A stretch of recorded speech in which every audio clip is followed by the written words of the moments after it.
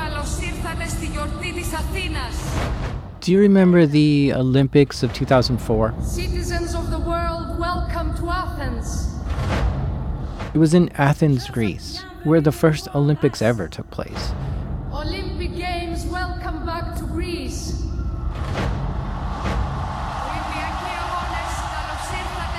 And it was also just 3 years after 9/11, and there's always a fear that terrorists may strike at the Olympics. In the 1972 Olympics, 11 people died in the Munich massacre. In the 1996 Olympics, in Atlanta, Georgia, a bomb went off in the Centennial Olympic Park, killing one person and injuring over 100 others. And in the South Korean Winter Olympics of 2018, there was a pretty destructive hack that took down a lot of the Olympic Village. So how does a country ramp up to protect itself from terrorism at the Olympics?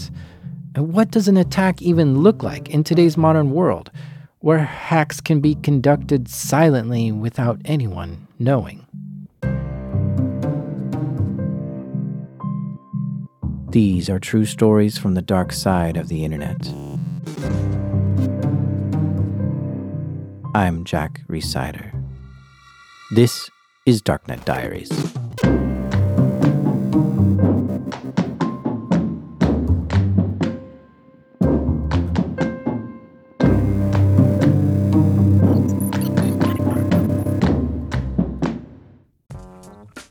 Support for this show comes from Varonis.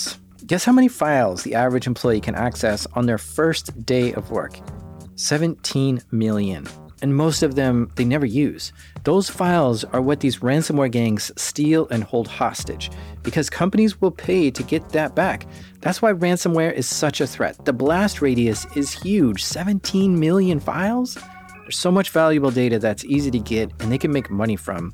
Do you wonder what your company's ransomware blast radius is? Varonis does a free cyber resilience assessment and tells you how many important files a compromised user could steal and whether anything would beep if they did, and a whole lot more. They actually do all the work, show you where the data is open to, if anyone is using it, and what you can do to lock it down before attackers get inside. They also can detect behavior that looks like ransomware and stop it automatically. You can even get a break on your cyber insurance. If you want to learn more, visit varonis.com/dark. That's spelled VARONIS, varonis.com/dark. Wiretapping. Everyone knows what wiretapping is. It's one of the oldest hacking techniques out there, secretly listening in to conversations without permission or an invite. It can be a great method to get information that you're not supposed to have. When telephone exchanges were manually operated to connect calls, physical wires were the key to a successful wiretap. If you wanted to be a master wiretapper, you needed to master the location of the wires, break out some crocodile clips, and clip it to the right ones. As technology advanced, wiretapping did too. Soon there was a secret little device you could plant inside telephone handsets. In May 1972, members of a re-election group supporting Richard Nixon broke into the Democratic National Committee's Watergate offices and wiretapped their phones. A month later, they returned with a new microphone to get a better listen. Caught by a security guard, their covert operation was over. Within a year, it had come to light that Nixon was secretly recording all conversations happening inside the Oval Office. These acts and the attempt to cover it up ultimately ended his political career. Today, it's all about the tech. Sure, the wires are still important. There'd be no telephone switch exchanges without them. But it's the hardware and software that runs a now fully electronic switch exchange. The ability to interconnect and route calls all over the world in a fraction of a second. The thing about wiretapping is that it's a secretive activity by its very nature. If you were supposed to be listening to that call, the caller would know and would have dialed you in. And there are two types of wiretaps. There's the legal kind done by law enforcement to help solve crimes using lawful interception technology. And then there's the not so legal kind, the kind that's done by unauthorized parties and not approved, the kind done by hackers. 30 years ago, a telecom company was created in Greece. It was called Panaphone, and they were your basic run-of-the-mill company, running lines to residential buildings and commercial buildings, routing and connecting calls. About 10 years after launch, they were acquired by Vodafone, which is a major telecom company based in the UK. So Panaphone was renamed to Vodafone Panaphone, but it's just better known as Vodafone Greece. And every time I say Vodafone in this episode, I'm particularly referring to the Vodafone Greece section of Vodafone. It's like its own unit within Vodafone. On January 24th, 2005, the system administrators at Vodafone Greece started getting error messages for their telecom switch exchange devices. The errors were saying that text messages from other carriers weren't being delivered properly. By this point, Vodafone Greece was pretty big. They had like 1,500 employees. The error message at Vodafone Greece really concerned the tech teams. They started going through the error logs and troubleshooting and looking at system data dumps for this fault. But they couldn't figure out why some text messages weren't getting delivered. So they contacted their equipment provider, which was Ericsson. Now, Ericsson is an enormous company based in Sweden who's been going well for like 100 years. Ericsson was one of the biggest telephone equipment manufacturers around. We're talking like 40% of the entire world's cell phone traffic goes over equipment that Ericsson made. So they're huge. Being that big and at it for 100 years, they knew this game inside and out. So Vodafone Greece contacted Ericsson to ask them, what are these error messages? Why can't these text messages get delivered? And so Ericsson began troubleshooting and looking into it. Things didn't get any better for Vodafone in the meantime. They're getting all these complaints from cell phone customers who weren't happy their texts weren't sending. And to make things worse, on January 31st, Vodafone's network planning manager submits his resignation. The network planning manager's name was Kostas Salakidis, and he had been with Vodafone Greece for 11 years, but he was really wanting to quit his job. Kostas was good at his job. He was experienced and detailed. He kept notebooks of his networks and put in the extra hours needed to keep the network running cleanly. He had an engineering degree specializing in telecommunications and then a master's in computer science. And just the year before this, Greece had hosted the Summer Olympic Games in Athens, a huge event for the country. For Vodafone and for Kostas, these months before the opening ceremonies on August 13th were full of long and tiring days. They were planning and implementing new systems, setting up upgraded networks to make sure they could handle the tens of thousands of people who were going to flood into Greece for the Olympic Games. Plus, all the extra police and military personnel that needed to be there, they all needed communication systems too. That was a huge project for Kostas. But then 5 months later, he wanted to quit. Vodafone refused to accept his resignation and persuaded him to take some time off instead. So he took a little break and then came back to work in the middle of February. Weeks later, on March 4th, Ericsson had some big news for Vodafone Greece. They'd been digging around on these devices looking for where the error message was, and they found something they weren't expecting to find. First, they found 2 files, and one was a list of cell phone numbers. They had no idea why this big list of cell phone numbers was stored in this location. It was unusual, but it is a telecom provider, so maybe there's just cell phone numbers all over these devices. But their investigation revealed a pre-compiled binary executable program. Ericsson had no idea why this executable program was there in the switch. They couldn't tell what these executable files did because they were not human readable. But this program existed on the telecom switch right next to the unusual set of cell phone numbers. Now, Ericsson had a line of digital telephone exchanges that they called AXE, AX.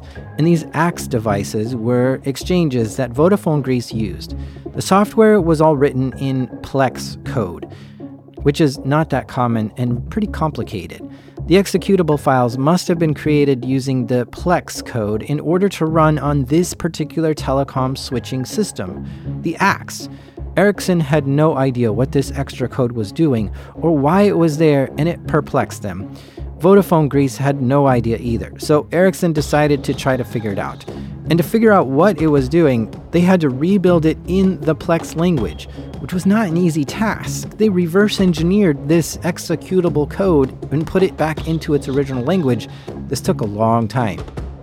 Ericsson actually outsourced a lot of their software development for the AX exchange to a local company called Intracom Telecom. And this company took 5 weeks and was able to reverse engineer the code. And after they did that, they were left with a program that was 6,500 lines long. And this rogue program that was on this telecom switch was using that long list of phone numbers that was also found. This meant the two unusual files were somehow linked. The problem was they didn't write or authorize this code, so Ericsson goes straight back to Vodafone Greece and asks them, "Do you know anything about this code?" No, Vodafone doesn't know either. It's not their code, and it would be unusual for a company like Vodafone to design custom software for one of these exchanges. Typically, Ericsson's customers only change the config files on these devices. So it was really weird that a whole extra piece of executable software was on Vodafone Greece's telephone exchange systems without anyone knowing why it was there or how it got there. Ericsson came to the conclusion, this is malware. Deeply embedded, sophisticated rogue software, and its function was to secretly use Vodafone Greece's network to wiretap that list of cell phone numbers. Whoever put it there was listening in to calls of 106 cell phone numbers.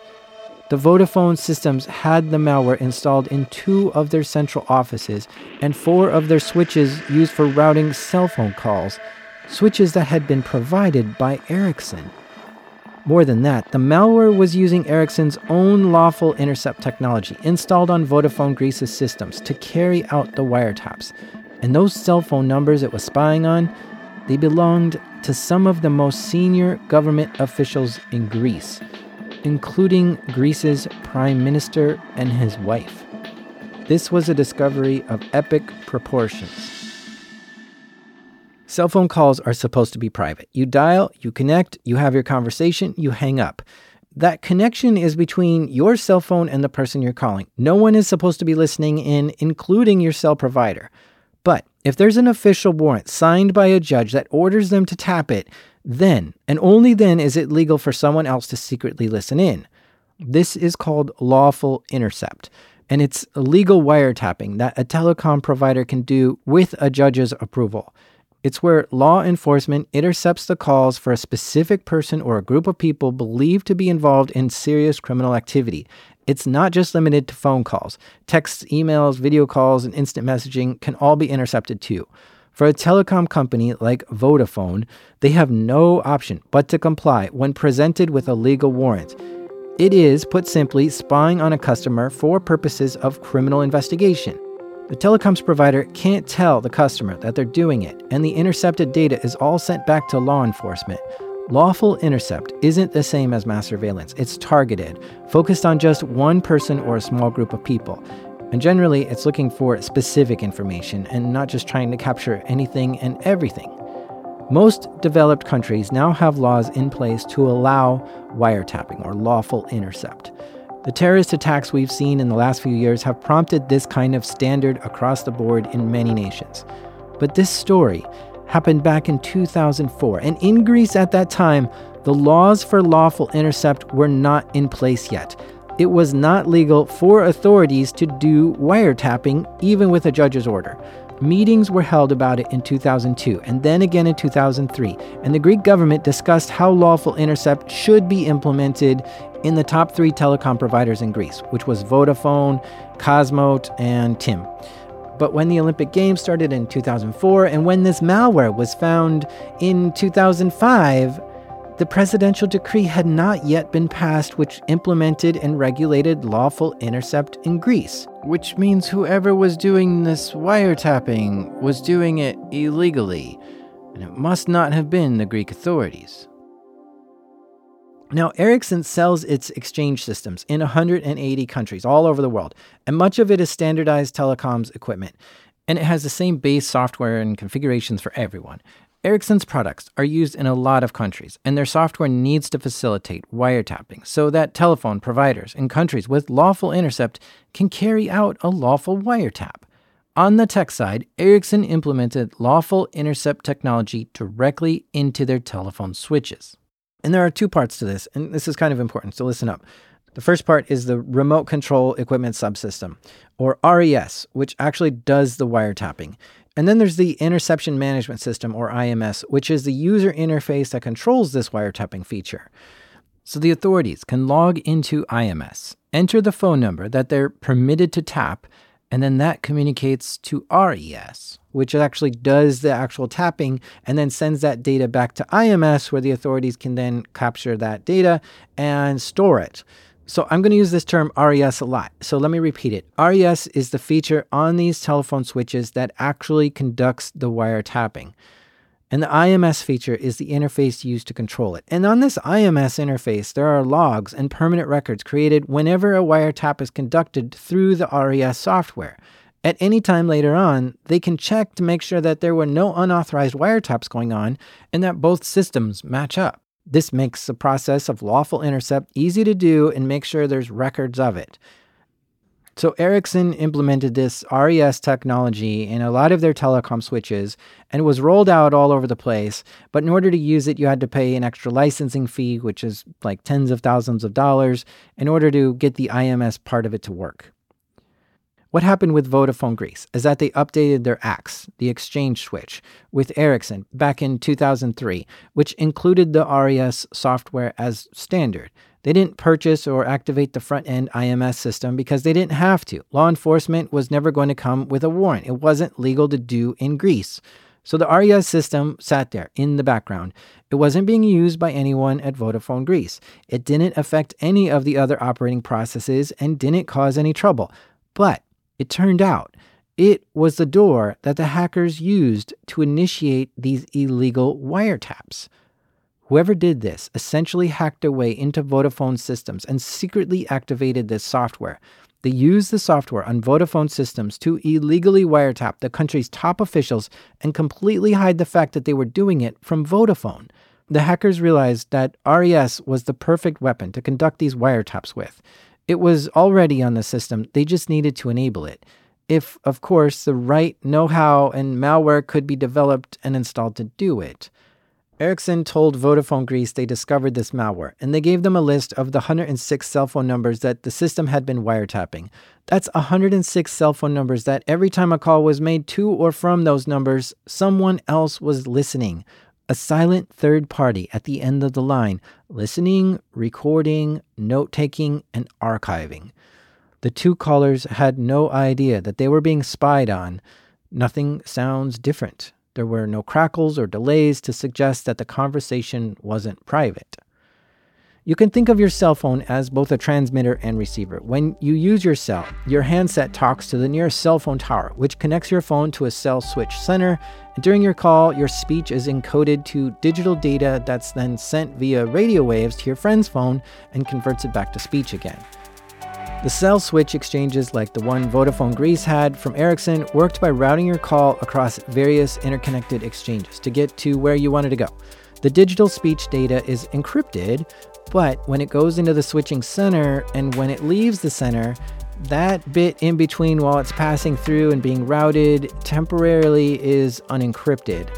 This is all done electronically and remotely for every call. So these exchanges are a core part of Vodafone's network and essential to making phone calls. And for something as big as Vodafone Greece, these exchanges were probably pretty massive. I couldn't find a picture, but I imagine it to be rows of cabinets with high-tech servers, switches, and miles of wires connecting them all together. Flashing and blinking lights constantly on the go as they communicate with each other 24/7. The lawful intercept RES software usually works by making a parallel copy of the digital speech data and sending it off to the law enforcement agency that requested the wiretap. The hackers for Vodafone Greece had their wiretaps set up in exactly this way, but the data was sent to shadow cell phones instead. So to get a copy of the call, it would just look like another outgoing call, nothing suspicious. And it sent a text message to the shadow phones with the metadata of every call, the cell number, the date, the time, and the call duration. So think about it. You've got the Greek prime minister who picks up his cell phone and calls the minister of public order. And while he's listening and ringing and waiting for the minister to answer, another cell phone is ringing at the same time, a shadow cell phone held by the hackers. And when the minister picks up and they start chatting, that cell phone also gets picked up and they start listening. When the PM disconnects, so does the shadow cell. And all that data was being recorded, bundled up, and sent to another location where it was being stored for safekeeping. With multiple numbers being wiretapped like this, one shadow cell is not going to be enough. What if two of the targets make phone calls at the same time? So hackers had a total of 14 shadow cell phone lines, which would pick up and listen to any of the phones that were on that list of 106 phone numbers. If the target makes a call and the first shadow cell is busy, it just jumps to the next, and then the next, until it gets an open line to listen in on. So when Ericsson told Vodafone what they found and what it was doing, the Vodafone Greece team started trying to isolate the malware. 3 days later, they managed it. Now, by this point, it was March 8th, 2005.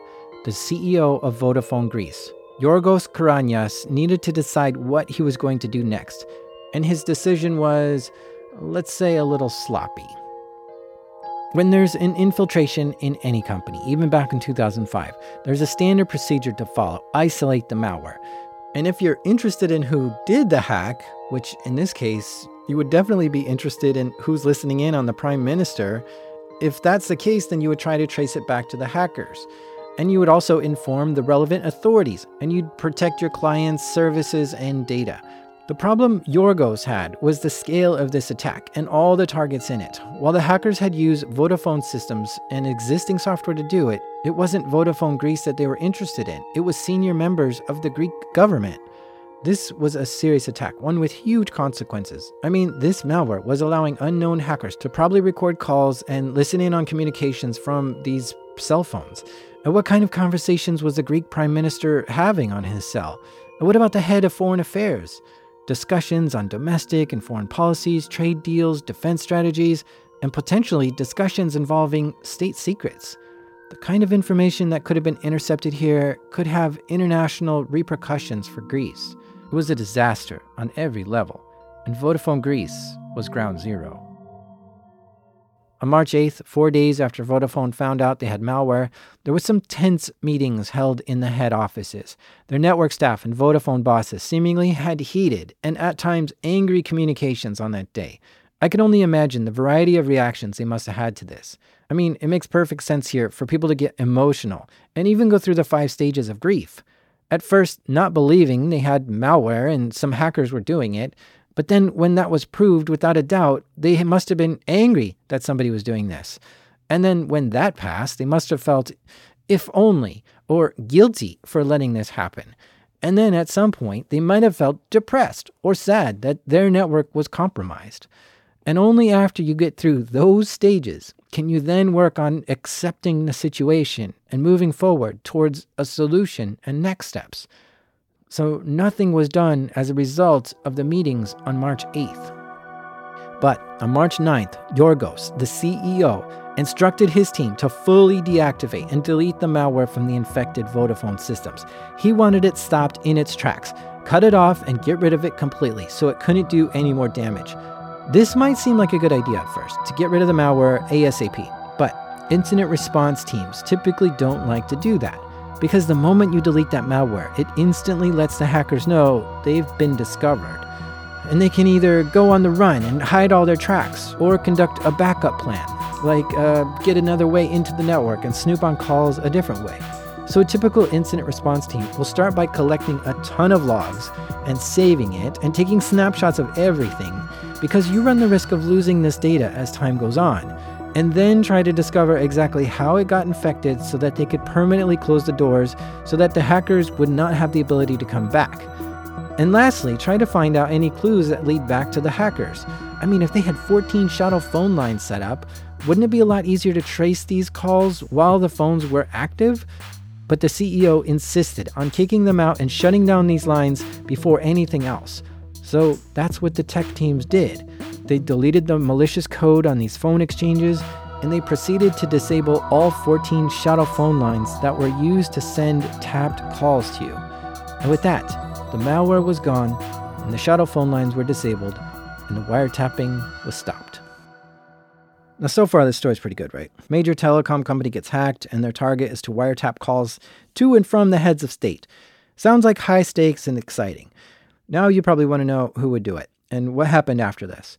But the story is about to get totally off the rails. This is why I love nonfiction, because the truth is so insanely strange sometimes. So stay with us through the break. Support for this episode comes from Oracle for Startups. I think I have to buy a new phone this week. This one I have is running out of space, and it's just too slow for my modern usage. But I wonder if startup companies have this same problem, where they start out with some cool new technology to run their business, but over time it starts to slow down, and their underlying architecture just can't handle big customers, large spikes, or the growth that they hope to have. How does a startup find technology that can grow with them? Well, Oracle has this startup partnership. It's cleverly called Oracle for Startups. The idea is, even though you're a startup, you can tap into the cloud computing power, expertise, and connections of a big dog like Oracle. You get free cloud credits and 70% off their cloud services. Plus, with multi-cloud support and no vendor lock-in, you build this any way you want. Now you aren't frustrated, and you've got the power to scale, and you're free to go after your dream customers. Don't stay stuck. Go check out oracle.com/go-to/darknet.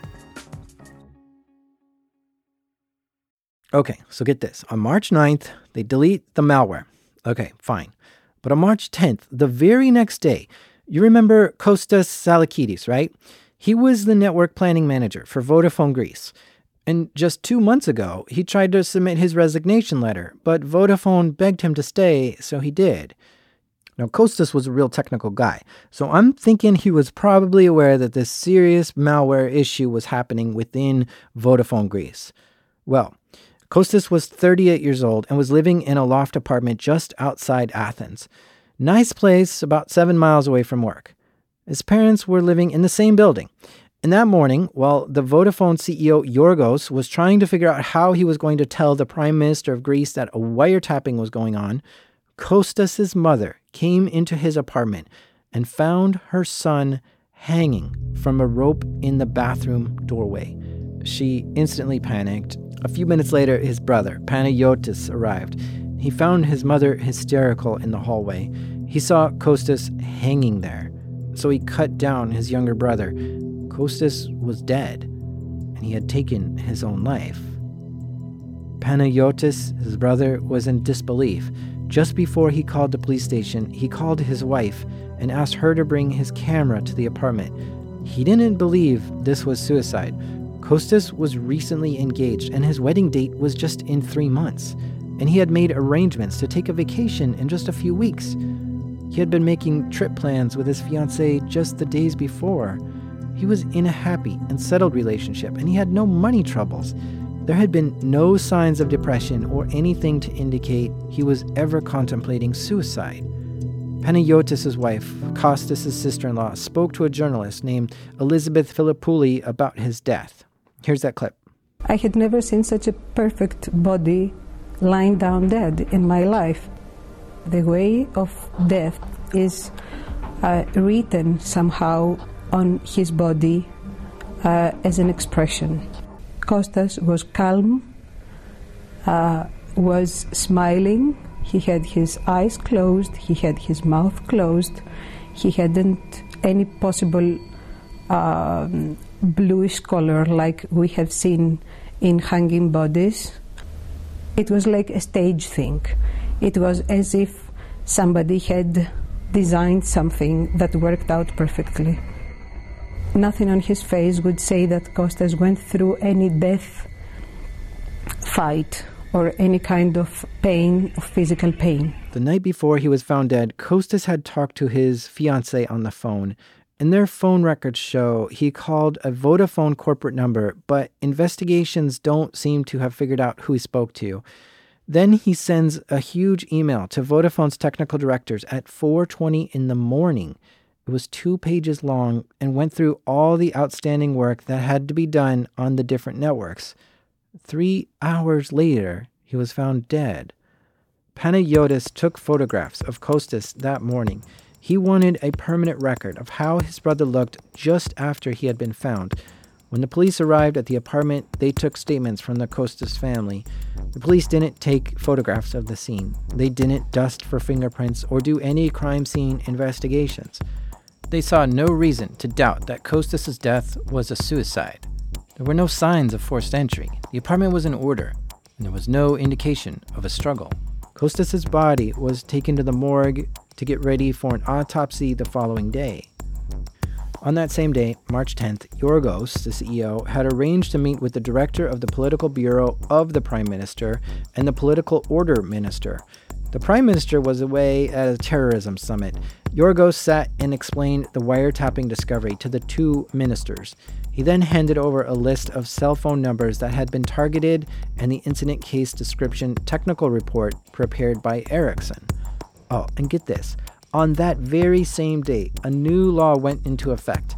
This was the day that the presidential decree regarding lawful interception in Greece came into effect. Right in the middle of the biggest telecoms provider illegal wiretapping scandal ever seen, Greece passed a law that created a process for lawful intercept, legal wiretapping. The timing was ridiculous. When the Prime Minister learned of the wiretapping, he immediately ordered a preliminary parliamentary investigation into what happened. And on March 11th, the Greek Minister of Justice, along with the attorney of the Supreme Court, met with the CEO of Vodafone Greece to get more details on this attack. The investigation was to be done in secret. They didn't want any details made public yet. And this would go on to be a huge investigation. They ultimately spent the next 11 months gathering evidence and hearing testimony from all companies involved and anyone else who thought they might know something. Yorgos, the Vodafone CEO, maintained that he knew nothing of the lawful intercept RES software. He said he didn't know it was included with the upgrade package that they received from Ericsson. He also said his company didn't have the knowledge and capability to do anything like this, even though Ericsson software is what could. The investigation called for people from Ericsson to come give testimony. Remember, Ericsson is the company that made the phone switches and devices, and they're the ones who kind of discovered this malware. Even the CEO of Ericsson flew in to Greece to give testimony. Ericsson said that Vodafone knew the RES software was present on these devices when they sold it to him, and that someone from Vodafone Greece even had to sign off confirming that they knew this feature existed. So the investigation pulled up the receipt to look to see who signed for this. And guess who it was? Their network planning manager, Kostas, the guy who died. Yorgos, the CEO of Vodafone, gave testimony too. And when questioned about Kostas' death, Yorgos tried to distance himself from it, saying it was a tragic suicide, entirely unrelated to the wiretapping ordeal. They asked him if Kostas knew about the malware. Yorgos said it was possible that Kostas could have stumbled upon it himself, since his role was technical enough and he had that level of access to get into those systems. As this investigation went on for months and months, evidence started to disappear. At the physical location of where the exchanges were that had malware on them, there's a little visitor sign-in sheet. It was Vodafone Greece's policy to destroy these sign-in sheets after 6 months. So by the time investigators requested records of who had visited these locations around the time of the wiretapping, those sign-in sheets had already been destroyed. Policy or not, it seemed to be a bit suspicious that this key piece of evidence in one of the biggest telecom investigations ever happened to be destroying evidence because of a corporate policy. These sign-in sheets might have revealed who had been in the facility at the time the malware was installed. And on top of that, Vodafone upgraded 2 of the servers that were part of this hack, and after the upgrade, all access logs to the management server were wiped. Again, these logs of who accessed these systems, when, and what did they do, they were all critical logs, but they were gone. And weirdly, there were no backups of this either. And then there's the transaction logs of the switch exchanges. Now, they would have been useful, but nope, due to lack of space, Vodafone Greece only kept these logs for 5 days. Although Vodafone had clear explanations of why these actions were taken, the damage they did to the investigation into this hack was pretty substantial. A proper incident response team would have collected all this information right away and stored it in safekeeping and did snapshots and kept backups, but this investigation was not being conducted by a proper incident response team. But this was in 2005, before good response methodologies had been widely adopted. On February 2nd, 2006, the Greek government decided to tell the world about this hack. They held a press conference announcing that this will be an issue of national security. The Greek government spokesman, the Minister of Justice, and the Minister of Public Order were all in attendance. The press came in, turned on their cameras and recorders, and listened to the ministers give their talking points. The title of this case could be phone wiretapping. Among the phones wiretapped were the Greek prime ministers, members of the government, an ex-minister, member of the opposition party, and a number of private phones. This wiretapping was performed by so far unknown persons with the use of highly sophisticated technology. The group of journalists that were there to hear this press conference were all shocked. They learned for the first time how the discovery was made in March 2005 and that a preliminary judicial investigation into the hack had now been concluded.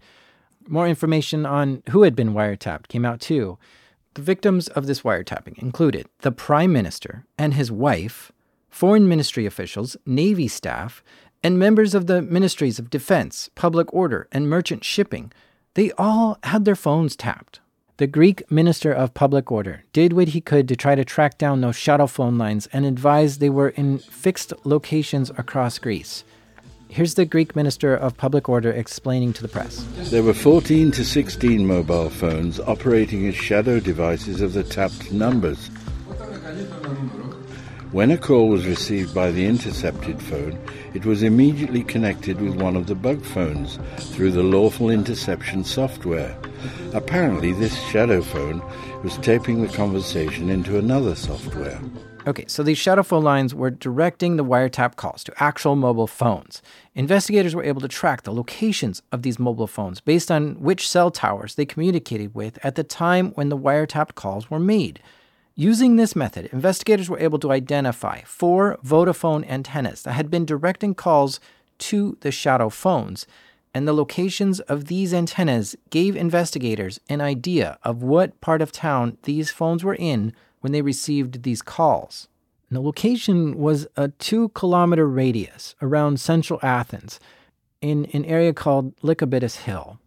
This preliminary investigation was now closed. He wasn't able to give any more information at this time. Everyone in Greece stood up and paid attention to this news. Greek journalists were shocked at finding this out. The Greek authorities, who should have been informed the moment the hack was discovered, were shocked that they weren't informed. And the Greek citizens, who were now getting worried about the security and privacy of their own telephone conversations, were also surprised. When the floor was open for questions, the reporters immediately asked if a foreign country was behind this attack, because when the targets were government officials, it just seemed like the logical conclusion. One reporter pointed out that Lycabettus Hill is where the U.S. and British embassies are located, and if cell phones were being used in those buildings, it would have hit one of those 4 towers that were identified as the towers used by these shadow phones. The ministers advised that no conclusions can be drawn yet. The investigation was still ongoing, and they recognized this was a pretty sophisticated malware. To first gain access to a large telecom provider, then to write malware in the Plex coding language, which required intimate knowledge of both Vodafone's network and Ericsson's devices, and then to also set up 14 shadow phone lines with automatic recording mechanisms for all incoming calls. And to top it all off, all this went undetected for like 8 months. This is not something your average cybercriminal will know how to do. It's not something your typical hacktivist will be capable of. No. This is far more advanced. Something that would require a great deal of time, knowledge, skill, money, and effort to pull off. Not many people would be able to do something this extraordinary. Kostas' brother, Panagiotis, also listened closely to this press conference. He was deeply concerned. I don't think he knew anything about this hacking incident until a year after his brother died. He immediately contacted the Athens prosecutor who was investigating his brother's death. He wanted the death investigation expanded to include this wiretapping affair. He wanted to know if there was any connection between the two. Panagiotis requested the investigators exhume Kostas' body because he wanted to look for further signs of murder. So now it's 2006, over a year since the malware was found, and the news of the wiretapping hack at Vodafone Greece was out. The Hellenic Authority for the Information and Communication Security and Privacy, or ADAE for short, also began their own investigation. Officially, the ADAE is the investigating body for information, communication, and privacy in Greece. They really should have been told as soon as this hack was discovered, because they have the expertise to investigate the technical aspects of this incident. They have the technical knowledge to collect and preserve the logs and unpack the malware and figure out how it was all working. So a year after the malware was discovered, the ADAE began their investigation, and they released 2 preliminary reports in March and April of 2006 with their findings. Now, these were released in Greek, obviously, and they don't seem to be publicly available, but there is a fascinating article in the IEEE Spectrum, a technical magazine, which goes over this ADAE report. It's called the Athens Affair, and 2 Greek university professors who taught computer science and technology wrote this IEEE article, and they really got into the technical details of how the hackers pulled this off. In June and August of 2004, the shadow phones started to be registered, which was just before the Olympics in Athens. And this was followed by the malware being installed on 3 of Vodafone's exchanges on August 4th. The hackers then set up the target cell phone numbers all in time for the opening ceremonies of the Olympic Games of August 13th.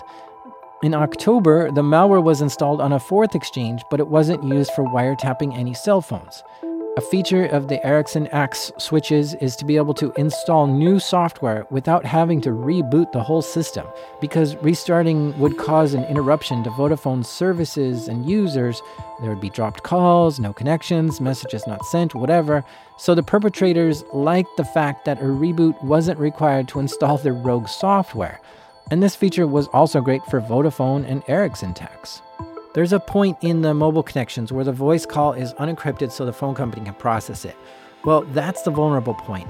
Both lawful and, it turns out, unlawful wiretaps rely on this temporary vulnerability to get a copy of the streamed data they need. This is where it's picked up, replicated, and sent off to the shadow phones, all without the callers or cell phone providers having any idea. Now, the RES software on the Vodafone Greece's systems is what has the capability of doing lawful intercepts, or wiretapping by authorities. This is what the hackers used to conduct their wiretapping, and they bypassed the interface which would have logged what was going on. So if anyone looked at the systems, it would show no eavesdropping was conducted. This malware was really stealthy. Its activity left no trail, no breadcrumbs, and hid all its operations to remain entirely invisible across the Vodafone systems. And it was programmed to modify the commands which would list active processes, hiding itself even better. The hackers also added themselves login credentials so they could get access to these exchange switches at later dates. And they included a backdoor so they could always get back in and make changes or updates. This was done by changing the exchange's command parser. If they entered a command followed by 6 spaces, this would act as a deactivation tool. It shut down the exchange's transaction logs and silenced any alarms that would have alerted Vodafone techs. This way, the commands they had in the malware to operate the RES for the wiretaps could be executed without raising any flags at all. It was extremely well thought out and very cleverly programmed. So, who would do such a thing? Stay with us, because after the break, we're going to shine a light on these shadow phones. This episode is brought to you by the Jordan Harbinger podcast. Here's a clip from one of his episodes. You're about to hear a preview of the Jordan Harbinger Show, where I speak with the infamous Firefest's Billy McFarland from inside federal prison, where he's serving 6 years for fraud and on the hook for $26 million in restitution. This call is from William McFarland, an inmate at a federal prison. Is this the new Billy that we're hearing, or are you the same Billy that tried to pull off the Fire Festival? When I think about the mistakes that were made and what happened, there's no way I can just describe it other than what the was I thinking? I was wrong, and I hope now that I can in some small way make a positive impact. Once you knew that the festival wasn't going to go as planned, why didn't you call it off? So a lot of people don't know, but the decision to cancel the festival was made when I was told that 3 people had died at the event. Thankfully, no one was actually physically hurt in any way. But up until the last second, I believed incorrectly we could pull it off, and obviously I was wrong. We had something called the Urgent Daily Payments document. Essentially, it was a list of payments that we had to make that day, or else the festival couldn't proceed. In the couple of months leading up to the event, it went from a couple $1,000s a day to a few $1 million a day, where I had to wake up at 9 in the morning, find $3 million by noon, and then make the payments by 4. You had a big vision. I mean, it was huge. And you got so close to something great that everyone wanted to be a part of, and people still want to be a part of it. I have to wonder if there's going to be a Firefest version 2. I assume you wouldn't call it that, but are you thinking of doing something similar? If there's anything that makes you want to create and build and do, it's being locked in a cage for months or years. Are you going to come? For more with Billy McFarland, including lessons learned on the inside and his plans once he's served the time he agrees he rightly deserves, check out episode 422 of The Jordan Harbinger Show. The hackers weren't entirely so stealthy. Remember the beginning of this story, how it all started? That some text messages couldn't get sent, and there were errors, and that's what triggered this all? Well, the hackers updated their malware, which was on these telecom switches, but there was something wrong with the malware, and it caused some text messages to not get delivered. Up to this point, the wiretapping virus caused no impact to Vodafone systems, but this update did have an impact, and it was with that update to the malware that all this became unraveled. And so, the timeline is this. The hackers were in the Vodafone Crisis network, actively wiretapping calls for a period of 5 months. And then, when this error message showed up, Ericsson spent 5 weeks reverse engineering the rogue software. And once it was determined that illegal wiretapping was going on, Vodafone Greece's CEO called for the immediate removal of the software. In total, the hackers were wiretapping calls for 9 months. 4 months after the public press conference, the investigation into Kostas' death was concluded. The Supreme Court prosecutor reported on June 20th, 2006, that there was no evidence of any criminal act against Kostas. His autopsy had shown no injuries to his body. The rope around his neck had been tied with a standard knot positioned at the back of his head. His hyoid bone, that small bone in the back of your neck, was still intact. The cause of death was determined as hanging by noose.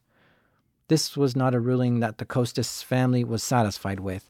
They all reported he was happy and making plans for the future, but they did say that about a month before he died, he sent some text messages to his fiancée with strange comments. Leaving Vodafone Greece was a matter of, quote, life and death, unquote. Kostas' text went on to say that Vodafone was in trouble and that this was the trouble that, quote, threatened its very existence, unquote. His fiancée, Sarah, never did find out what he meant by those words. Now, when Kostas' family searched his apartment after his death, they found some pretty interesting stuff. Kostas was a meticulous note keeper. He had notebooks for all his networks and all that needed to be done and what was currently working on and what problems he needed to work on next. You get the idea. All notes and diagrams and scribbles. Makes sense, right? These networks are complicated, and the family actually hired independent telecommunications experts, 4 of them, to try to decipher these notebooks to see if there was any clues in there. And they dug up some curious bits of information. So Kostas was the guy who upgraded all of Vodafone Greece's networks to the 2.5G platforms when they came out. And now it seemed it was right around the same time that the wiretapping happened that Kostas was working on upgrading everything to 3G. For him to do that, he had to go around all the base stations and switch centers and check all the antennas individually. Pretty painstaking work, but meticulous at the same time, which meant Kostas may have been in those switches that contained the malware, and he may have discovered it while there conducting some upgrades. In his notebooks, there are references to the RES software, which meant he knew they were capable of doing wiretapping, and there was a diagram of 2 of the switch centers where the malware was discovered, and on his diagram were 2 little question marks next to the devices where the malware was discovered. The prosecutor did say that Kostas' suicide was casually linked to the wiretapping affair going on inside Vodafone at the same time.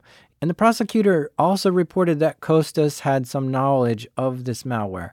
But maybe that means he just found out about it after Vodafone found out about it? We don't know how much Kostas knew about this wiretapping affair. 1 month after this ruling, the media began reporting on some surprising events in Italy. In July of 2006, Adamo Bove, who was a network employee at Telecom Italia, was found dead under a bypass in Naples. It looked like he had jumped to his death. Adamo had uncovered a network of illegal wiretaps inside Telecom Italia and was an informer to the Italian prosecutor looking into the scandal.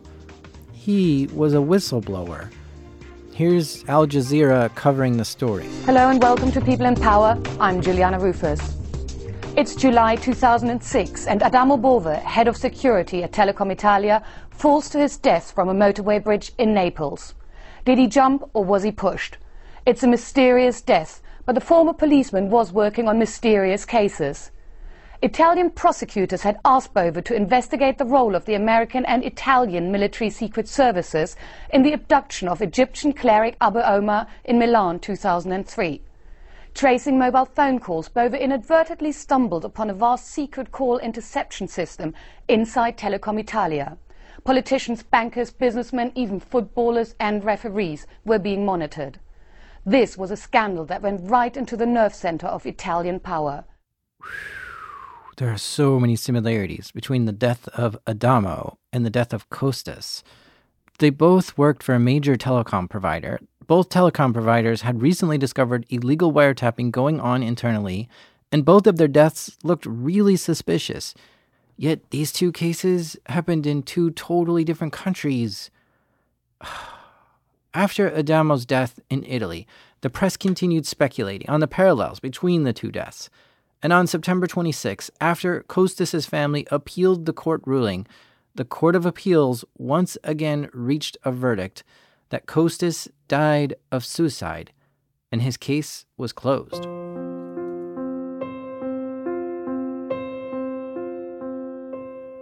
With the ADAE investigations complete, Vodafone and Ericsson were placed on the firing line. On December 14, 2006, Vodafone was fined 76 million euros by ADAE, and they blamed the company for not protecting its network well enough. And it didn't end there. They said they thought there was an insider at Vodafone that gained the right access to install the malware.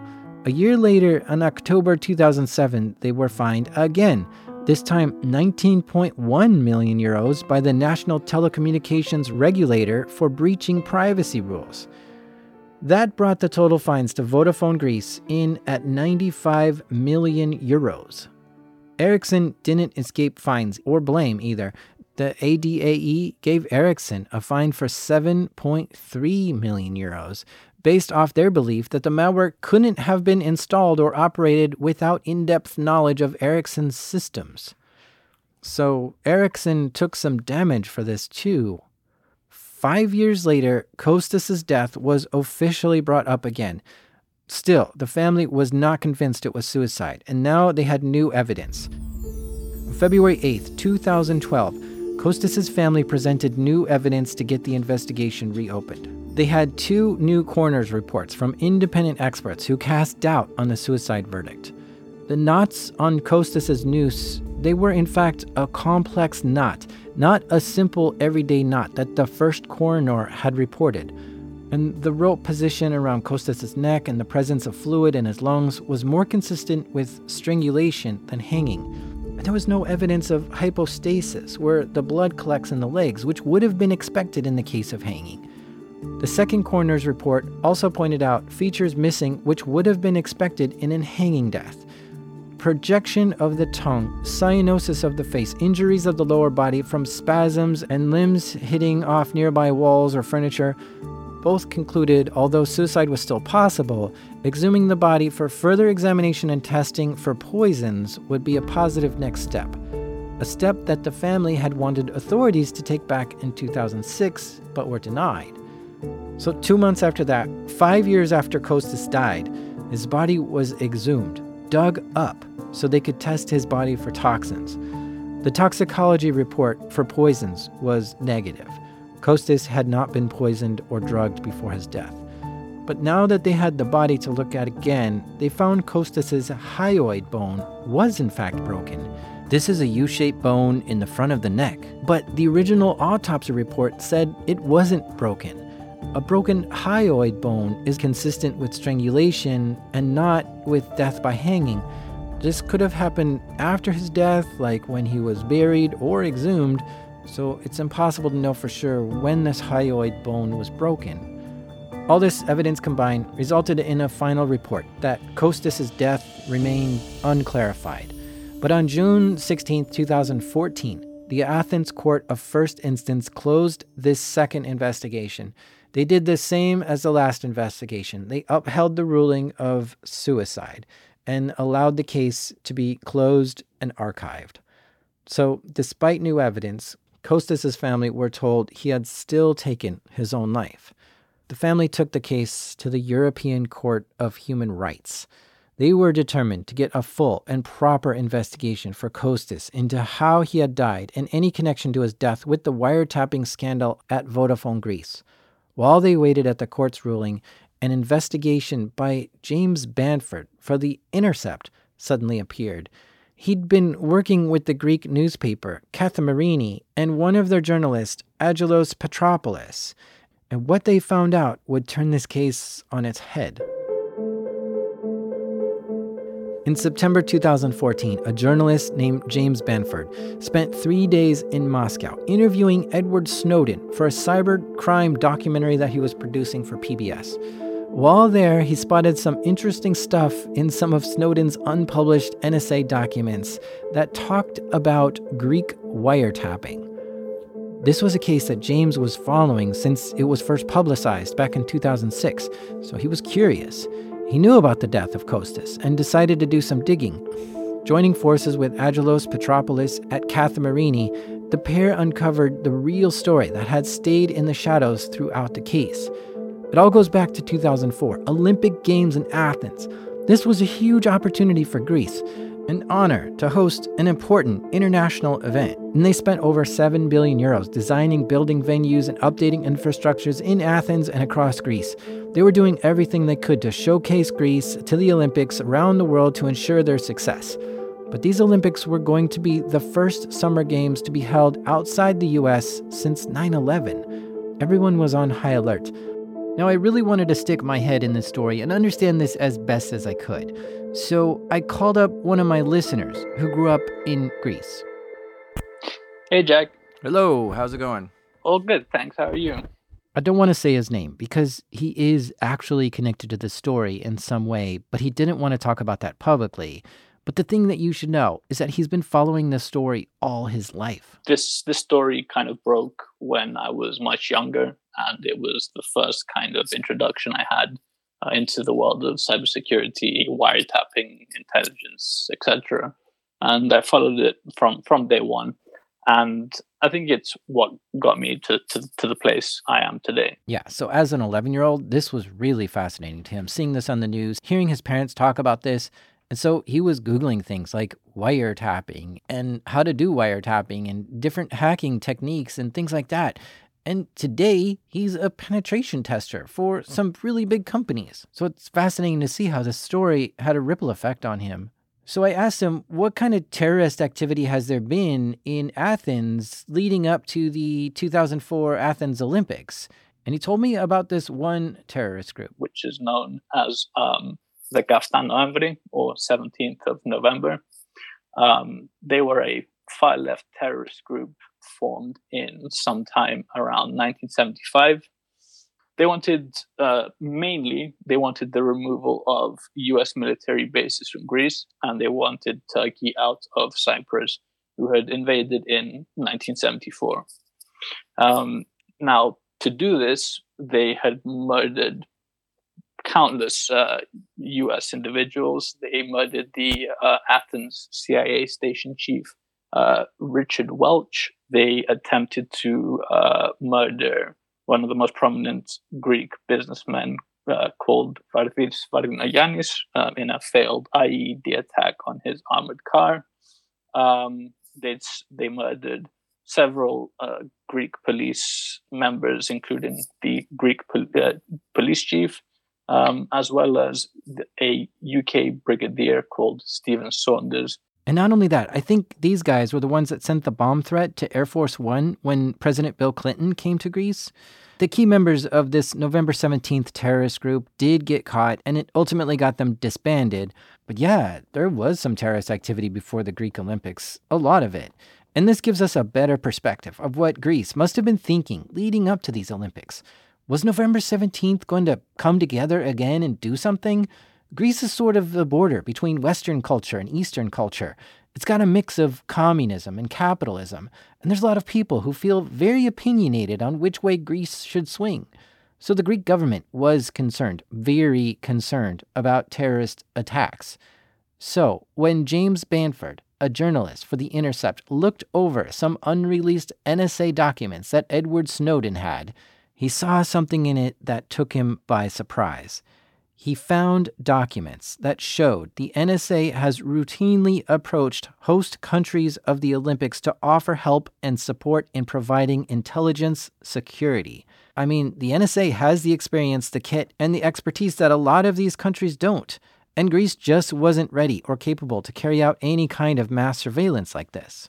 So according to these Snowden documents, the NSA started working with the Greek National Intelligence Service in the 2 years running up to the Games.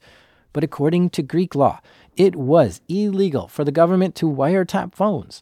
So initially, the Greek government did not want to do this. They were hesitant, at least. But they were nervous about a potential terrorist attack at the Olympics. And the help of the NSA for the Greek government was valuable. So the Greek government secretly agreed to let the NSA into the Greek telecom system for the period of the Olympic Games. James Benford is a seasoned journalist who's exposed the NSA a few times before. He's been writing about them for years, bringing up a lot of dark things into the light. He's written for Foreign Policy magazine, The New York Times, Wired, and The Intercept, and he's published a few books on the NSA too, all New York Times bestsellers. So he's pretty familiar with all what's going on there, and he has insider sources everywhere. He gave a talk at a conference called DeepSec in Vienna, Austria in November 2015. And it's amazing. This YouTube video of his talk is a gem. He shows us top secret Snowden docs and so much more. It's been up for 4 years, but only has 290 views. But let's listen in on it. So the very first thing is the NSA will come into a country and they'll say, look, you're going to have the World Cup, or you're going to have the Olympics, or you're going to have some big event. Well, you need us because we can tell you when there's going to be a terrorist event, because we can search through all the communications. So, have us come in, have us bug your whole telecom system, and we can help you. We're there to help you. So that's what they did. They got the permission from the Greek government to come in and do the bugging. And what this document here from the Snowden archive talks about is they've been doing this for years. NSA has been going around to various Olympic venues and saying, we're here to help, and let us come in, bug all your phones, and after it's over, we'll disappear, and you'll never hear from us again.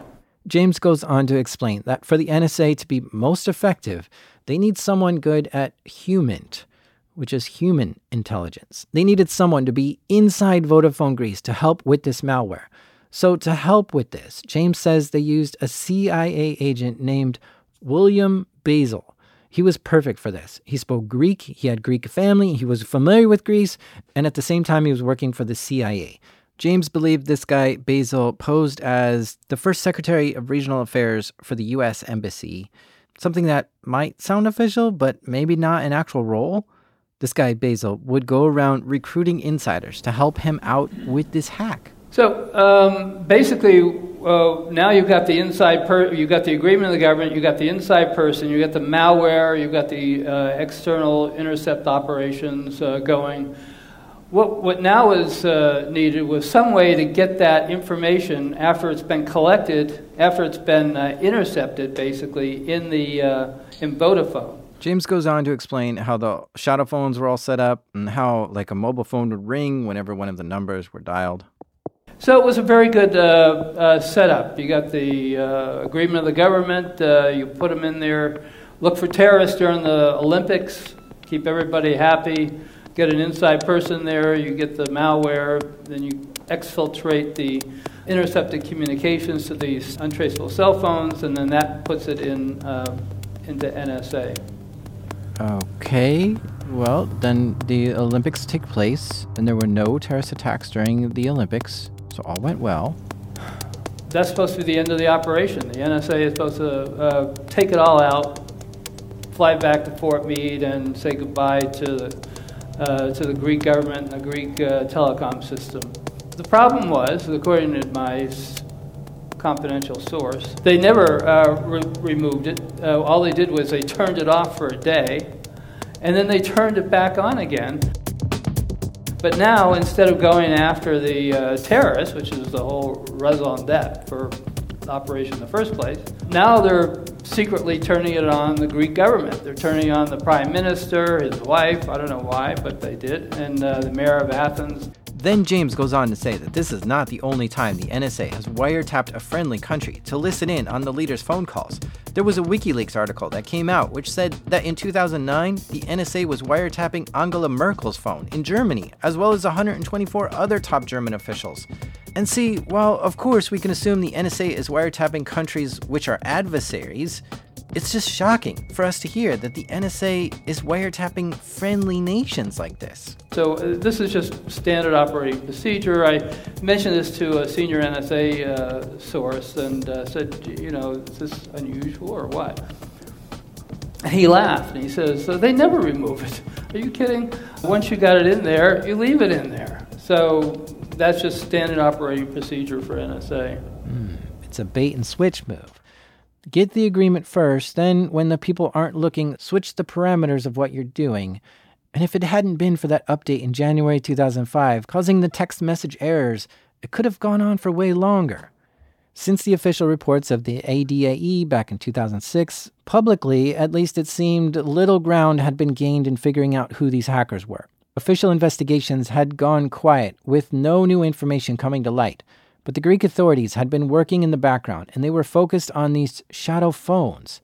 It was the only lead they had to try to trace these hackers. They managed to trace some of the signals from these shadow phones through 4 active Vodafone antennas. Even though these phones had been turned off as soon as the malware was detected, investigators found new clues. They were able to trace the direction of the signals, which pointed directly to the U.S. Embassy in Athens. They also detected nearly 40 calls to the U.S. Embassy that had been made by one of the shadow phones using a SIM card. Plus, they discovered that these shadow phones connected calls to cell towers that were near NSA's U.S. headquarters in Maryland. The evidence was starting to mount up. There is one thing which I think kind of has gone over the head of not just yourself, of everyone that has kind of reported on this issue, which is at the same time as this wiretapping was going on, there was a massive blimp that was kind of like a Zeppelin, you know, one of those airships that was flying around. I think it had a 16-hour flight time. The blimp was called Skyship 600, owned by Sky Cruise Switzerland, which had cameras that were capable of reading license plates. It had microphones that were capable of picking up phone calls from the air. They could listen on all phone calls on the ground. They had chemical detectors, and this is also something that kind of riled up a lot of people who were saying, hey, this is a massive kind of impeachment on our privacy. We don't want this here.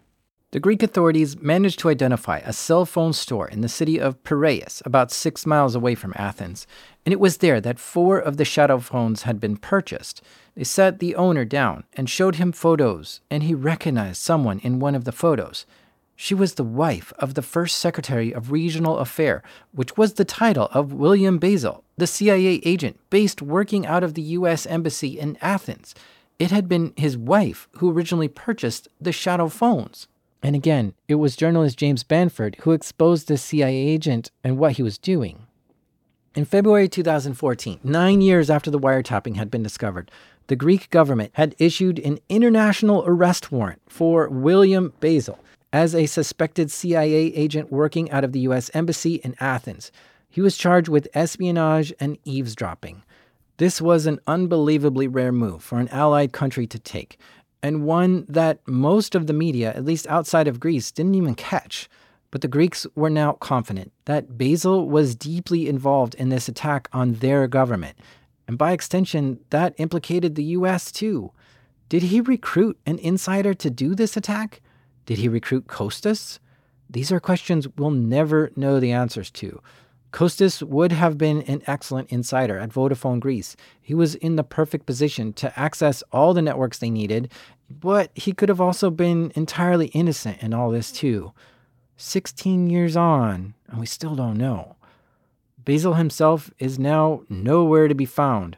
Right after the hack was discovered, he disappeared from Greece. In August 2005, he returned at his job in the U.S. Embassy in Athens, But Basil was first secretary. He had diplomatic immunity. He couldn't be arrested. But in 2014, Basil retired, which meant he didn't have diplomatic immunity anymore. So he disappeared. And now the Greek government can't find him and is still looking for him. The case of Kostas' death was reopened for the third time. The first two investigations were scrutinized. The new coroner's report raising doubts about his death being suicide were examined, and all the information about the wiretapping was available. So on June 21st, 2018, the Athens prosecutor ruled that Kostas was in fact murdered. On November 16th, 2017, the European Court of Human Rights ruled in favor of Kostas' family. The court agreed Kostas' death was not on both occasions investigated fully, despite clear inconsistencies around his death. The Greek government was ordered to pay the Salakidis family 50,000 euros in damages. An arrest warrant for murder was issued for persons unknown. Kostas hadn't taken his own life. Back in March 2005, someone had killed him and staged his death. We will never know for certain what role Kostas played in this affair and what exactly happened to him on March 9th, 2005. And maybe his death had nothing to do with this hack. It's only speculation to believe it did, but it's very suspicious. Because, if Kostas got recruited to help stop terrorists, okay, he might have gone for that. But then, when the tides changed, and now they're spying on the prime minister, and then when all that was discovered, I could see why Kostas might have wanted to quit his job. I could see him getting into a panic. And it's not unheard of that the CIA might try to murder someone. But then, at the same time, the Greek government allowed this illegal wiretapping to begin with. So maybe the Greek government didn't want to let the cat out of the bag because it would make them look bad. Kostas loved his family and his job and his country. If he was wrapped up in all of this, it would have certainly been stressful for him. But now he's dead, with no answers as to why. The hack into Vodafone Greece for their government secrets has never resurfaced in terms of what information was gained. Was it even worth it? Whether the malware used here was installed entirely remotely, or maybe it was physically installed on those switches, we don't know for sure. There's a reason this case has been called the Greek Watergate. It's the modern version of the Richard Nixon Watergate. That's so well known. Breaking into offices out of hours and installing hidden microphones to be replaced with sophisticated malware, automated call monitoring, and hidden identities whose real faces remain in the shadows.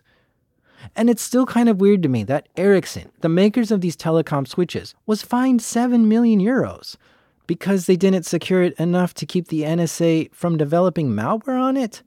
Because the Greek government secretly allowed the NSA to install the software? The fine on Ericsson and Vodafone Greece just didn't seem fair at the end of all this.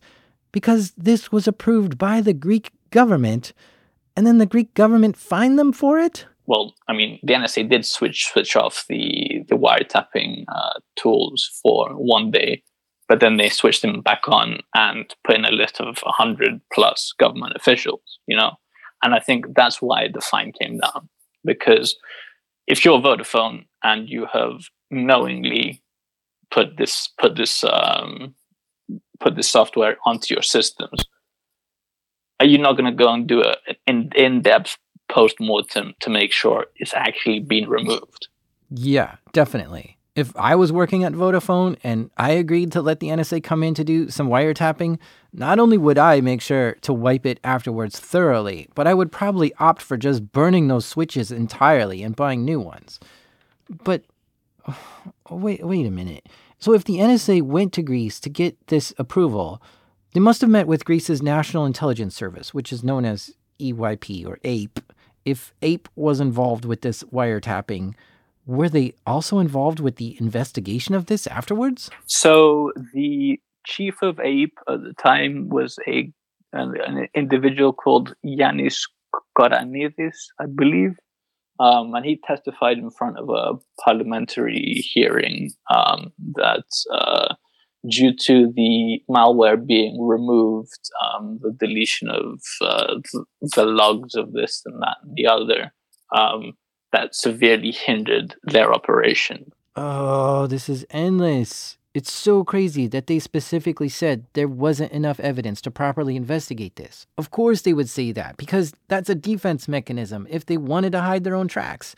And this just brings up so many more questions I have. Like, did the CEO of Vodafone even know that this deal was going on with the NSA?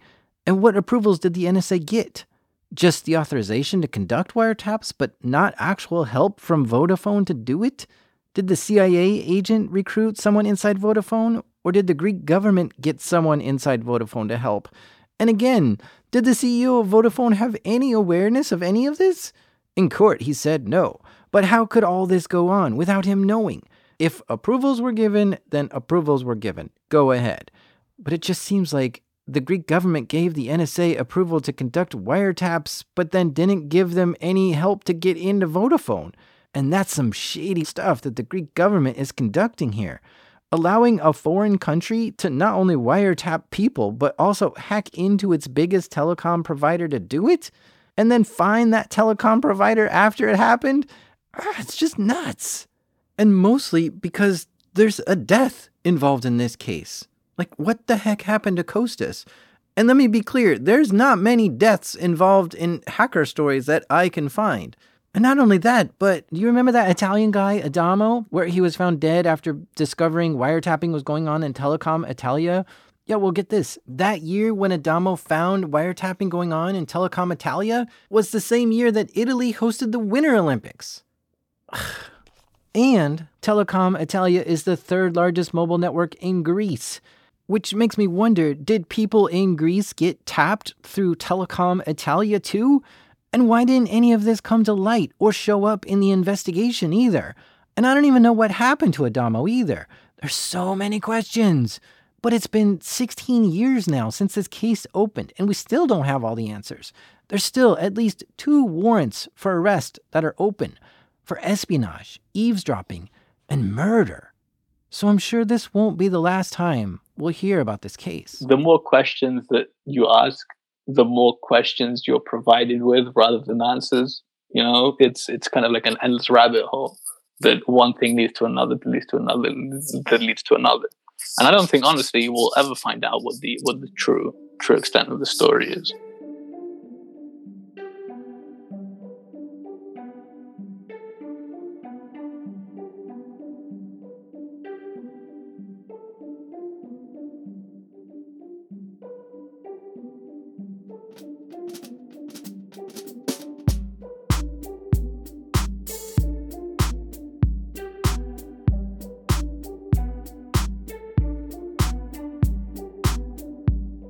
If you like this episode, you should go check out episode number 48. It's called Operation Socialist, and it's about another wiretapping affair that happened in Belgium. This show is made by me, the digital Hermes, Jack Sider. This episode was written by the Sweet Pandia, Fiona Guy. Sound design by the opulent Orpheus, Andrew Merriweather. And editing help this episode by the Electrona Damien. Our theme music is by the exquisite Daedala Crafter, Breakmaster Cylinder. And even though I'm still waiting for my long-lost uncle, who happened to be a Nigerian prince, to send me his inheritance, this is Darknet Diaries.